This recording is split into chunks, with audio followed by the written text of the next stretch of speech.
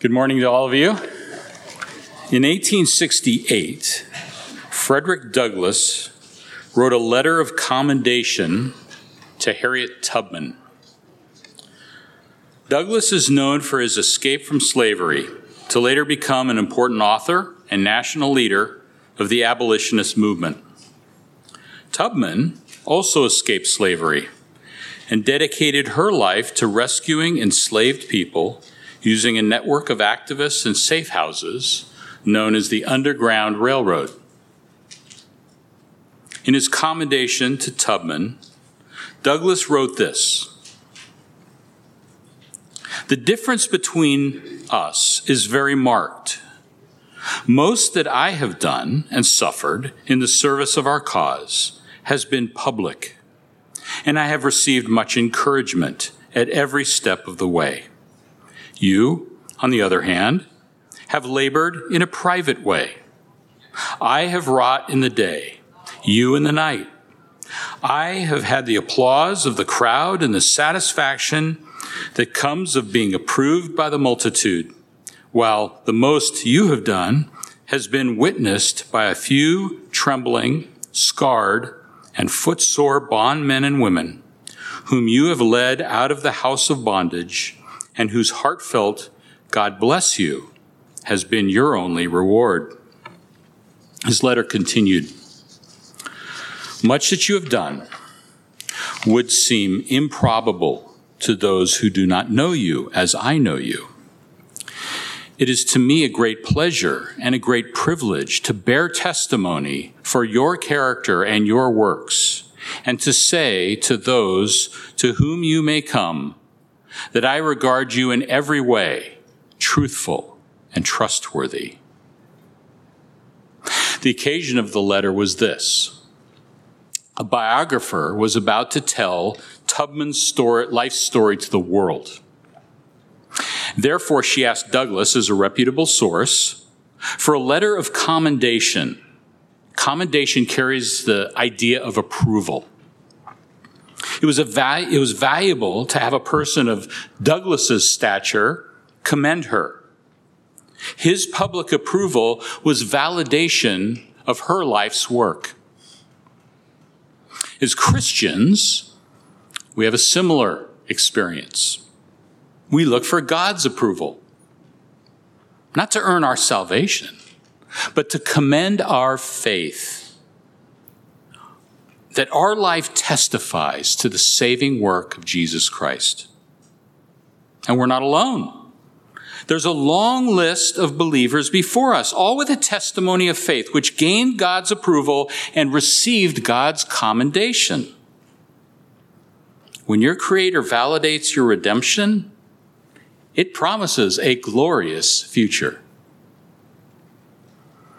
And since the commendation comes from God, it takes the entire testimony into account, including things that only God sees. He sees the hardships that other people don't understand. He sees the limitations that other people don't appreciate. And he sees how we've been wounded by people who are oblivious to our suffering. But we endure these things because of the glorious future God's promised us. Our faith looks forward. So if you would, please turn to Hebrews chapter 11 this morning. That should be page 1007 in the Bible under the seat in front of you. And take out your outline entitled Faith God Commends. As you're turning, recall the warnings in Hebrews. Each warning was followed by a call to persevere in faith. That was especially true at the end of chapter 10, in verse 39, where it says, "But we are not of those who shrink back and are destroyed, but of those who have faith and preserve their souls." So the call for faith has been building throughout this book, but now it's ready to reach its culmination in chapter 11. So here we go. Chapter 11, verse 1. "Now faith is the assurance of things hoped for, the conviction of things not seen. For by it the people of old received their commendation. By faith we understand that the universe was created by the word of God, so that what is seen was not made out of things that are visible. By faith Abel offered to God a more acceptable sacrifice than Cain, through which he was commended as righteous, God commending him by accepting his gifts. And through his faith, though he died, he still speaks. By faith, Enoch was taken up so that he should not see death. But he was not found because God had taken him. Now, before he was taken, he was commended as having pleased God. And without faith, it is impossible to please him. For whoever would draw near to God must believe that he exists and that he rewards those who seek him. By faith, Noah, being warned by God concerning events yet unseen, in reverent fear constructed an ark for the saving of his household. By this he condemned the world and became an heir of the righteousness that comes by faith. The Bible often talks about faith, but the author of Hebrews puts it in a specific context. Faith is the opposite of apostasy. It relates to the warnings in Hebrews. Faith is the necessary response of a believer who's tempted to abandon Jesus Christ, particularly when faced with persecution. God requires us to trust him alone. He's given us every reason to believe him, and he wants full and undivided allegiance. That's faith. Faith that God commends. We'll look at this from three aspects. 1, faith that believes. 2, faith that testifies. And 3, faith that perseveres. So point 1, faith that believes. The first verse sets the tone for chapter 11. It's a call to respond to the previous chapters, to have assurance and conviction of what God secured for us in Jesus Christ. It's already ours, but it's not fully realized. Not yet. We hope for these things even though we can't presently see them, which is what we read in verse 1. Now faith is the assurance of things hoped for, the conviction of things not seen. The sentence has 2 parallel parts, but they aren't saying the same thing. They're interacting with one another. The second part, conviction of things not seen, explains the hope. And the hope strengthens the assurance. To elaborate, I'll express it this way. Our hope is explained by our conviction about the power of the future world promised by God, but not yet seen. So then our hope in what God's promised is what strengthens our assurance. It's not thoughtless or clueless. Assurance doesn't come from blind faith, just wishing something were true. It's faith strengthened by the conviction that God will fulfill what he's pledged and that you will be the recipient. What are these promises that God's pledged to fulfill? It's what the author of Hebrews has been telling his listeners. He's described the things hoped for, point A. I'll briefly summarize them from the first few chapters. Jesus, the one for whom and by whom all things exist, who sits at God's right hand, has promised to bring many sons to glory. He became a human in order to ensure the complete fulfillment of what he promised to do in creation. That meant delivering humanity, specifically the people in his household, from bondage to sin and fear of death. He accomplished this by making atonement for them and becoming their merciful and faithful high priest in the service of God. I hope that sounds familiar. If we love God and we believe he's trustworthy, then we have assurance of these things. They're real blessings from God, and we share in them. We enjoy these realities in the present, certain that they'll be realized in the future. This assurance provides stability and support in the midst of difficulty. Assurance of the things hoped for was critical for the people who originally heard this message because they were living under the threat of persecution. But we're such skeptics, aren't we? Have you ever said, "I'll believe it when I see it"? Of course you have. I have too. Because we all need a witness to believe something's true. Or we want to see the proof ourselves. So when verse 1 tells us to have conviction about things not seen, point B, it might bother us. But it shouldn't. Why? Because even though these things are not seen, God has given us a witness. We have proof of his faithfulness.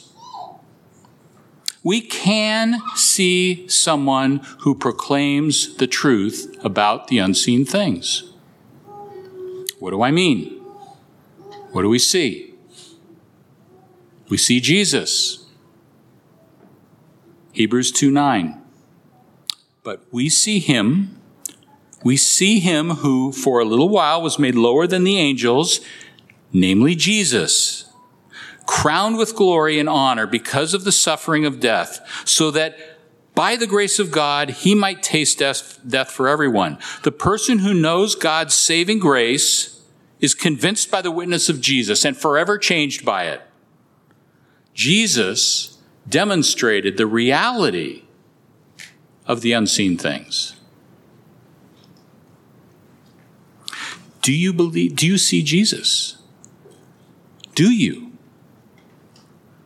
Or are you just blindly hoping everything will turn out okay? If you don't see Jesus as the object and substance of your faith, then you don't have faith God commends. Because faith isn't thoughtless. It's not wishing. It's believing. So your faith must be firmly established in what Jesus Christ has done. Then you can look forward in hope to a glorious future with assurance. But you need to be convinced about the things that aren't seen by the person you can see, Jesus. You have his testimony in Scripture. You can see for yourself how he became human, how he died, how he was resurrected and vindicated by God, how he ascended to God in glory. Yes, there's much to believe that is not seen, not yet. We can't see God's kingdom or his heavenly city or his new creation in its fullness, not now. But don't let that discourage you. Read the scriptures. Believe what God's saying. Trust the clear and visible testimony of Jesus and grow in your conviction about the unseen things. Realities that we don't see now will be seen in the future. God wants you to take him at his word and to be convinced. Recall Hebrews 6:17. So when God desired to show more convincingly to the heirs of the promise the unchangeable character of his purpose, he guaranteed it with an oath, so that by two unchangeable things, in which it's impossible for God to lie, we who have fled for refuge might have strong encouragement to hold fast to the hope set before us. Think about this. If you have an employer, then you act with the assurance of things hoped for and the conviction of things not seen every day. How's that? Well, you make a daily effort to do your job well in order to get paid. And if you perform your work, we have assurance that our employer will pay us in return. So you continue to do your job and perform your work every day, even though you don't see the money right away. You trust the money will be there. You aren't constantly checking your employer's bank account to see if they can make payroll. That's their part of the bargain, the arrangement. You just keep working, trusting the money will be there. You wait for it to be deposited into your account on the appointed payday. And when it appears, you're glad to have it. But you probably don't breathe a big sigh of relief because you expected it to be there. You're already convinced it would appear at the right time. Now, do you trust God like that? Do you? We believe our employer will pay us for our work, and for the most part, we don't think anything of it. But they're just humans running human institutions. So, how much more should we trust God, who's faithful in every way? And what's the greatest display of his faithfulness? Sending his Son as a once-for-all sacrifice for sin. Let's be convinced by God's faithfulness so that we can act in faith and look forward.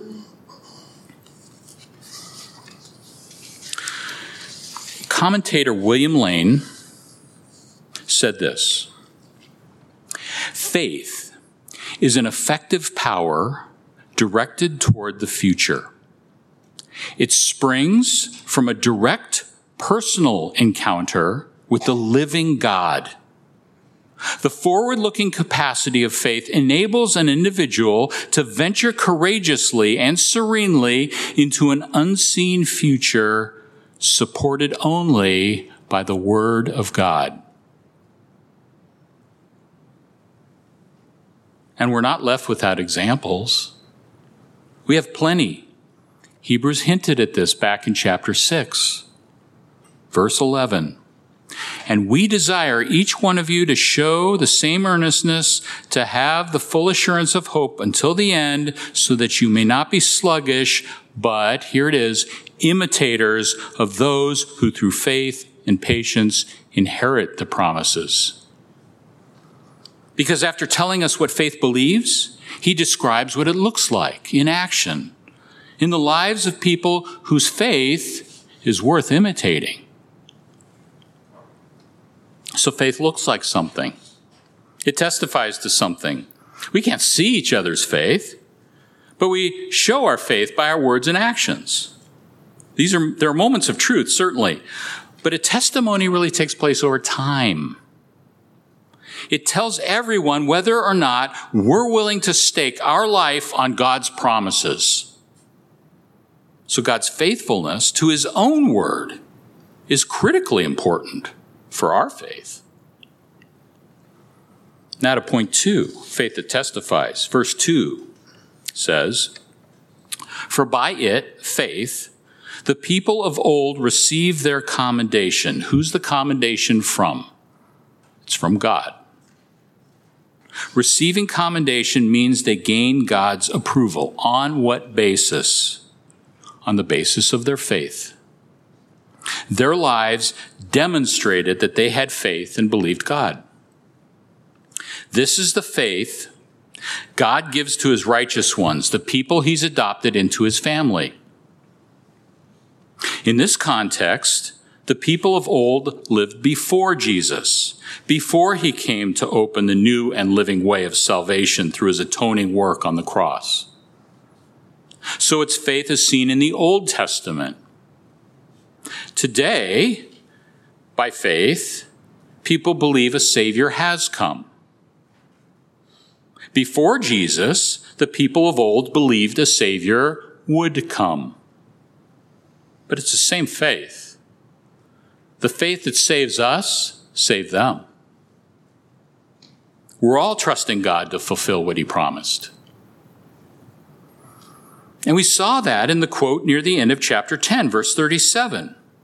He's quoting an Old Testament prophet, Habakkuk 2:3, when he says, "Yet a little while, and the coming one will come and will not delay, but my righteous one shall live by faith." So from the foundation of the world, it's been true that God's righteous ones live by faith. It's always been by faith. And the testimony of faith for these old people of old was founded on the faithfulness of God. God has been faithful from the very beginning. That's point A, God's faithfulness in creation. Because our testimony about God comes from God's own testimony about himself. Our faith testifies to knowing God's faithfulness to his own word. In this, we imitate the faith of the people of old. And like theirs, our faith produces a testimony too. Do you see that in verse 3? It starts, by faith, we. We. That includes all of us. We're not bystanders.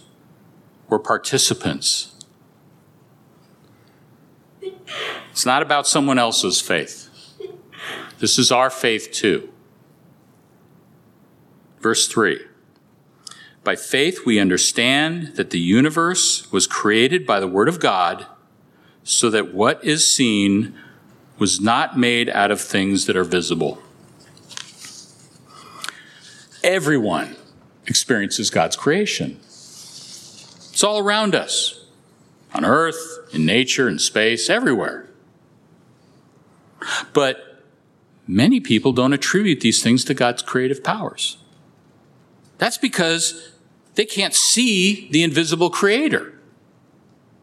However, Christians see the same creation and by faith understand that God created it all.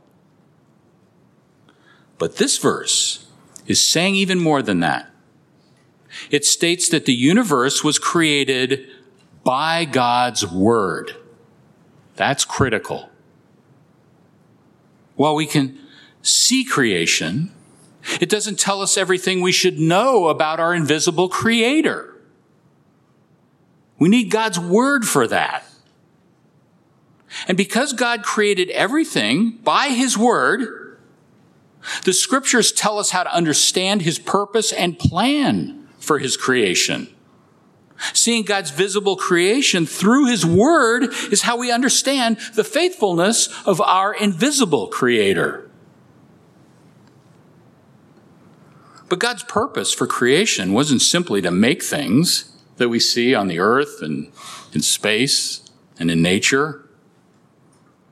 He had a purpose for humanity. That purpose involved a plan for humanity's redemption. That plan was established in creation by our invisible creator. But how do we know he'll be faithful to complete it? How do we know he just didn't wind the whole thing up and just let it run and leave it alone? We know it because he created everything by his word. And in his word, God declared that there would be a redeemer for humanity.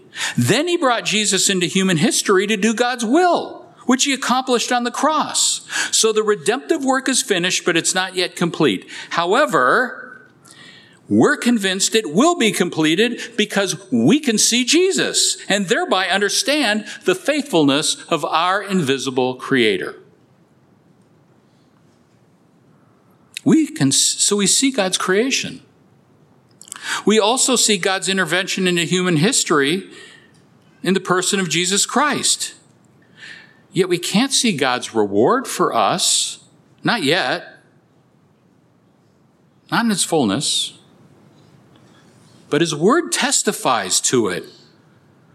So if we seek him, we have every reason for faith in a visible reward. That's how verse 6 connects to verse 3. Look at verse 6. And without faith, it is impossible to please him. For whoever would draw near to God must believe that he exists and that he rewards those who seek him. Faith isn't just believing there's a God. It's believing God's own testimony in Scripture and that he'll bring it all to pass according to his own will. Faith looks forward to a visible reward that's secure in the hands of God. Do you have confidence in God's creative purpose to reward us? Do you believe he'll be faithful to it because of his word? We know he exists by creation. We know he exists because he sent Jesus Christ into human history. But belief in God's existence alone doesn't please him. Faith is more than that. It's certainty that when you have done the will of God, you may receive what's promised. 10:35. That's what gives us the endurance necessary to persevere in faith and receive our commendation from God. Now let's examine the testimony of the first person to die for his faith and receive God's commendation. He was killed because he did God's will. Point B, Abel, righteous in death. Abel didn't have our understanding of how God's redemptive plan is unfolded in history. He lived closer to the dawn of creation. So his faith in God's redemptive plan really looked forward. But he'd heard firsthand about God's promise of a Redeemer, Genesis 3:15, from his parents, Adam and Eve. So his faith was founded upon God's own faithfulness to his word. Look at verse 4. By faith, Abel offered to God a more acceptable sacrifice than Cain, through which he was commended as righteous, God commending him by accepting his gifts. And through his faith, though he died, he still speaks. Abel's testimony is that God accepted him as righteous. It says he was commended as righteous, and God showed this by accepting his gifts. So Abel desired the righteousness that comes from God, the only acceptable righteousness. And he demonstrated that desire for that righteousness by obeying God. He obeyed by offering the sacrifice God commanded. Abel believed and acted on God's word, and it cost him his life, literally. But in death, Abel persevered in faith. How do we know that? We know it because it says, through his faith, though he died, he still speaks. Yet how do we know that Abel's obedience is what's being stressed here? Well, Abel knew the sacrifice God commanded, but his brother Cain did too. That's clear in Genesis 4, because God said to Cain, if you do well, will you not be accepted? And if you do not do well, sin is crouching at the door. God couldn't have said that unless Cain had known the sacrifice God commanded and refused to obey. God called Cain to obey, just like Abel. But instead, Cain killed Abel, his brother, and showed no remorse. You see, Cain couldn't have God's righteousness on his own terms, so he refused to obey God with destructive results. And he went his own way. That could be you this morning too. Maybe you're going your own way. However, God's been clear about the sacrifice he commanded. It's Jesus. Our sin needs to be atoned for by Jesus' sacrifice. Only then can we be accepted by God. Only Jesus' righteousness can save us. By faith, we stake our life on that conviction. But you may be staking your life on some other hope. You may be hoping that God will accept something from you that's not what he commanded.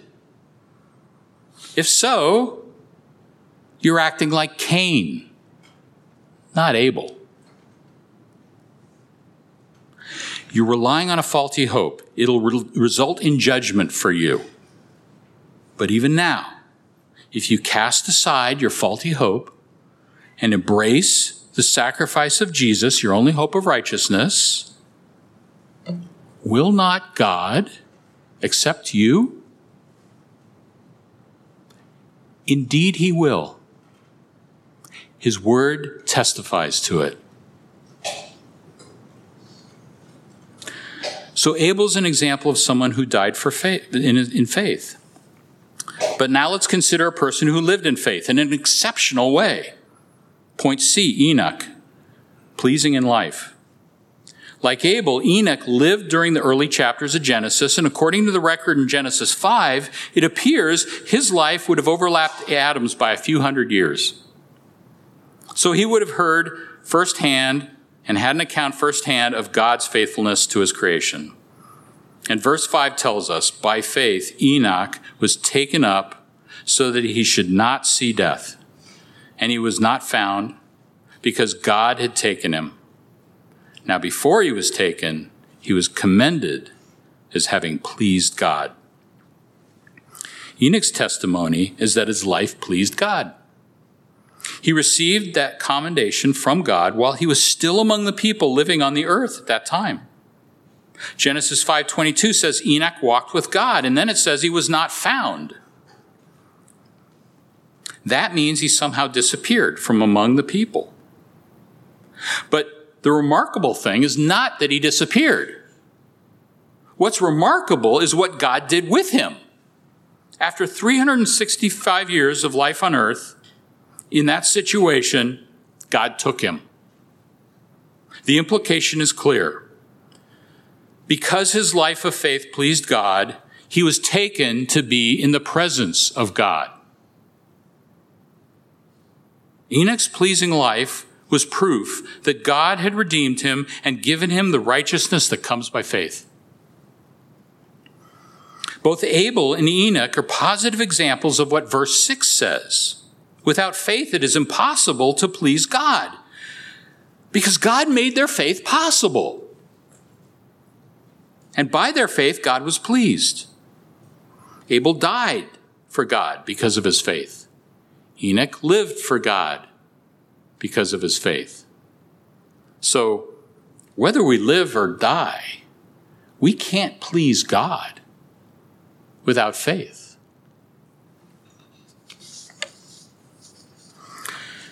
Do you ever wonder whether you'd be willing to die for Christ as a martyr? Do you? It's a hard question for us living in our present society because people aren't often killed for their faith in Christ, as they have been in other societies at different points in history. So we don't live with this pressure as a daily reality. But the question isn't actually all that difficult if you put it in context. Because if we aren't living for Christ in the present, then it's hard to imagine that we would be willing to die for him in the future. Do you hear me on that? If we aren't living for Christ in the present, then it's hard to imagine that we might be willing to die for him in the future. The ease and comfort we enjoy in our present society actually works against our faith in some ways. We don't get a realistic test of how firm we might stand under the pressure of persecution. Often we think of the Christian life as this: accept Jesus as your Savior, live a better life until you die. But the scriptures counter that kind of thinking if we pay close attention. When God accepts us into his family, we actually die first in Christ. Then we live for him. That's what baptism pictures for us. Death to self, alive to Christ. So our life belongs to Christ. We no longer have a claim on it. Therefore, losing our life is something we're gladly willing to do for his sake because it isn't ours. It belongs to him. And living for Christ in the present is the natural outflow of that realization. Jesus said this himself. You can't really mistake his meaning. Luke 9:23. And he, Jesus, said to all, if anyone would come after me, let him deny himself and take up his cross daily and follow me. For whoever would save his life will lose it, but whoever loses his life for my sake will save it. The cross is an instrument of death. Unless we deny ourselves and pursue Jesus Christ in the death he died, we'll never have salvation in the life that he lived. Doesn't necessarily mean we have to die on a cross. But it does mean that if we don't die to sin, we can't live for Christ. Living for Christ, a life devoted to following him, is what salvation looks like. And it will indeed cost us our life in some way.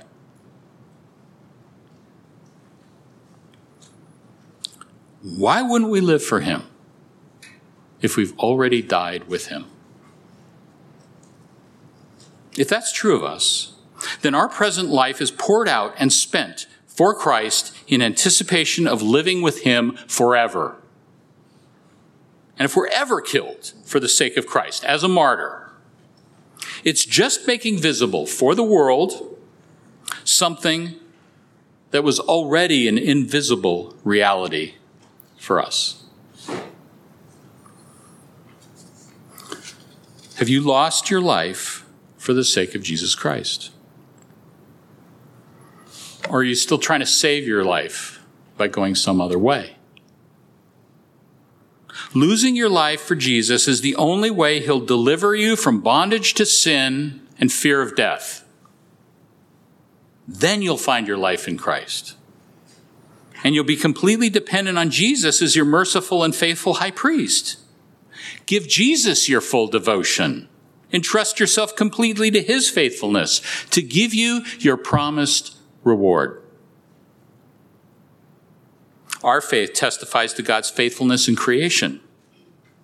God's given us a righteous sacrifice by which we can come into his presence. That's how we're saved. Testifying to that is important, but the ultimate test is perseverance to the end. How do we respond when things get really difficult?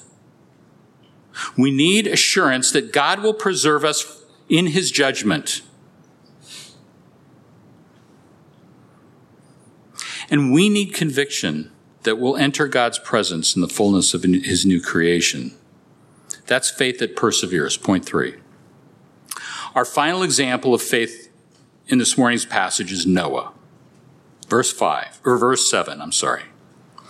By faith, Noah, being warned by God concerning events yet unseen, in reverent fear, constructed an ark for the saving of his household.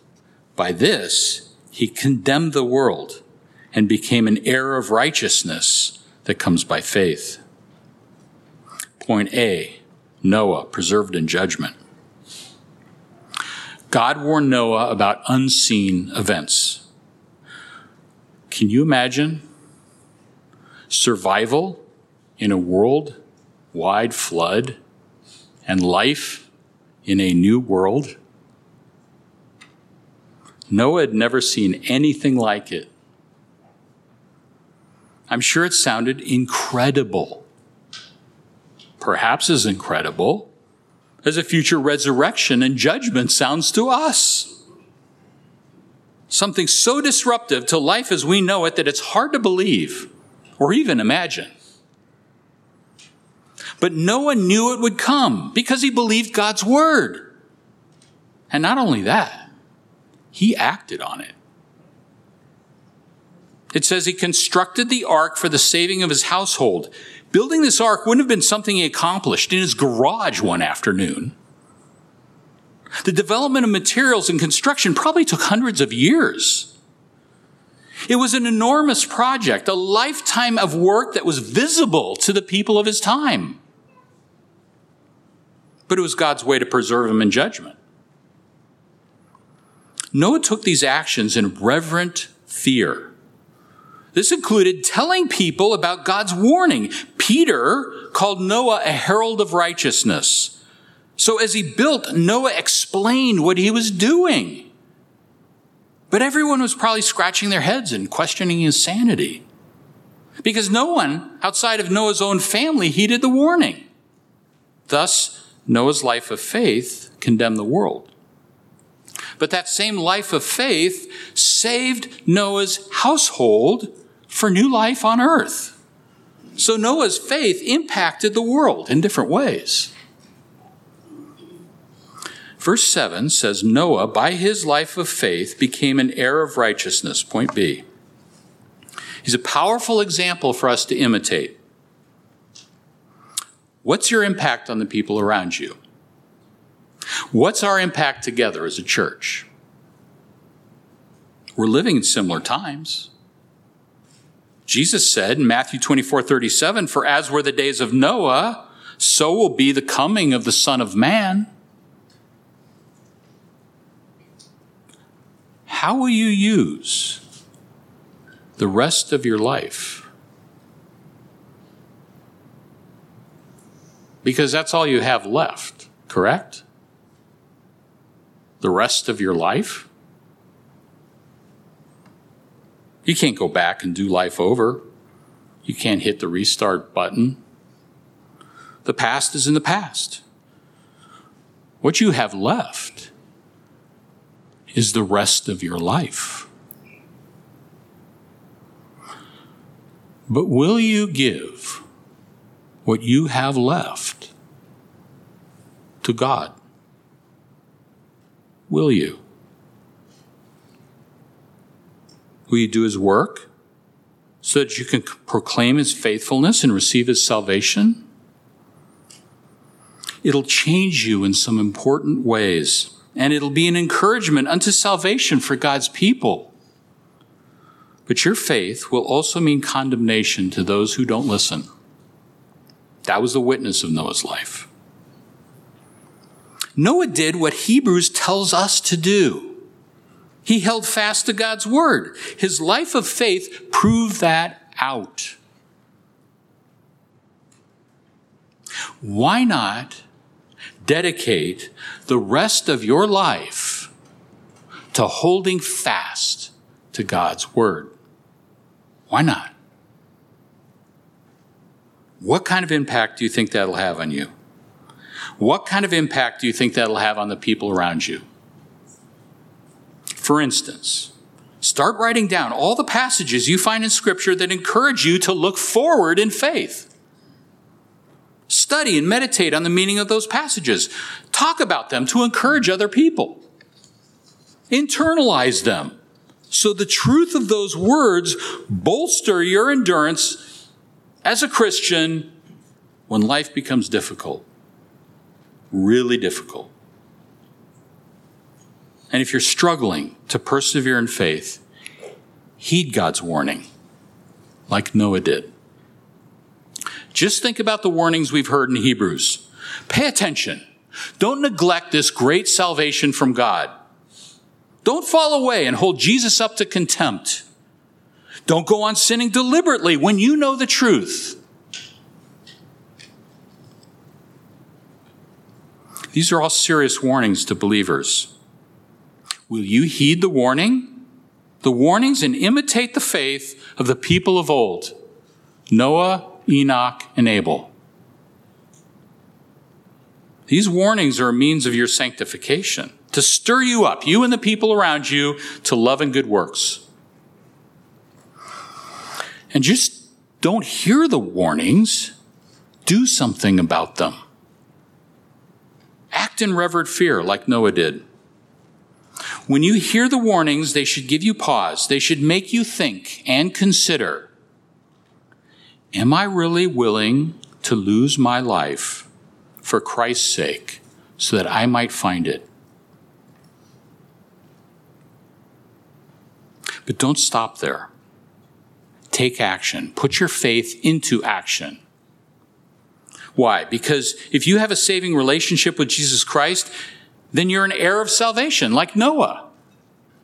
Hebrews 2:2 declares that Jesus is appointed heir of all things.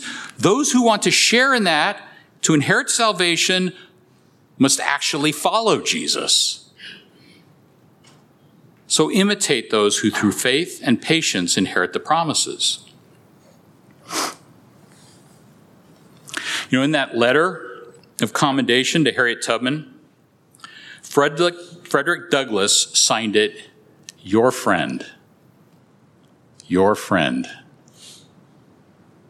It was a statement of respect. Her life's work meant a great deal to him. He wanted that to be evident to her and to everyone who read his letter. Jesus made a similar statement of relationship to his disciples. He assured them that they'd be commended by God. A life dedicated to serving God and doing his will is worth it. Jesus said in John 15:14, "You are my friends if you do what I command you. No longer do I call you servants, for the servant does not know what his master is doing. But I have called you friends. For all I have heard from my Father, I have made known to you." The author of Hebrews has been describing this to us. He's explained everything the Father has made known about his work to redeem humanity. Jesus did the work of the Father. He made purification for sins and became a merciful and faithful high priest for us, sitting at the right hand of the Father. If we do God's will, we have a sure hope to receive what he's promised. And our confidence is that we're more than servants to Jesus. We're his friends. We're his brothers and sisters. We've been adopted into his family, so we're in his household and under his protection. By faith, we believe and act on that confession. What more could we ask for or need? Let's put our full trust in the righteousness that comes from Jesus Christ. Let's live by faith. And let's believe that God is faithful to his word. Then let's testify to his faithfulness and persevere, because we know he rewards those who seek him. My prayer is that God would commend all of us for our faith. Would you pray with me? Father, we want your commendation. We want to live by faith. We thank you for the work that you did through Christ. We understand that we're completely dependent on him for all things. And we glory in that, Lord. And we ask you to trust in that and give you our full allegiance and our full devotion in all things. Lord, help us not to love our life, but to lose our life for the sake of Christ, so that we might find it. And so that we might be in your presence on that day to hear, "Well done, good and faithful servant," and that we might enter into your kingdom to serve you forever as glorified people, your brothers, your sisters, the people of your household under your protection, now made pure and blameless in your sight to serve the living God. We praise you for this great salvation that we know and that we've come to love. Help us love it all the more. In Christ's name, amen.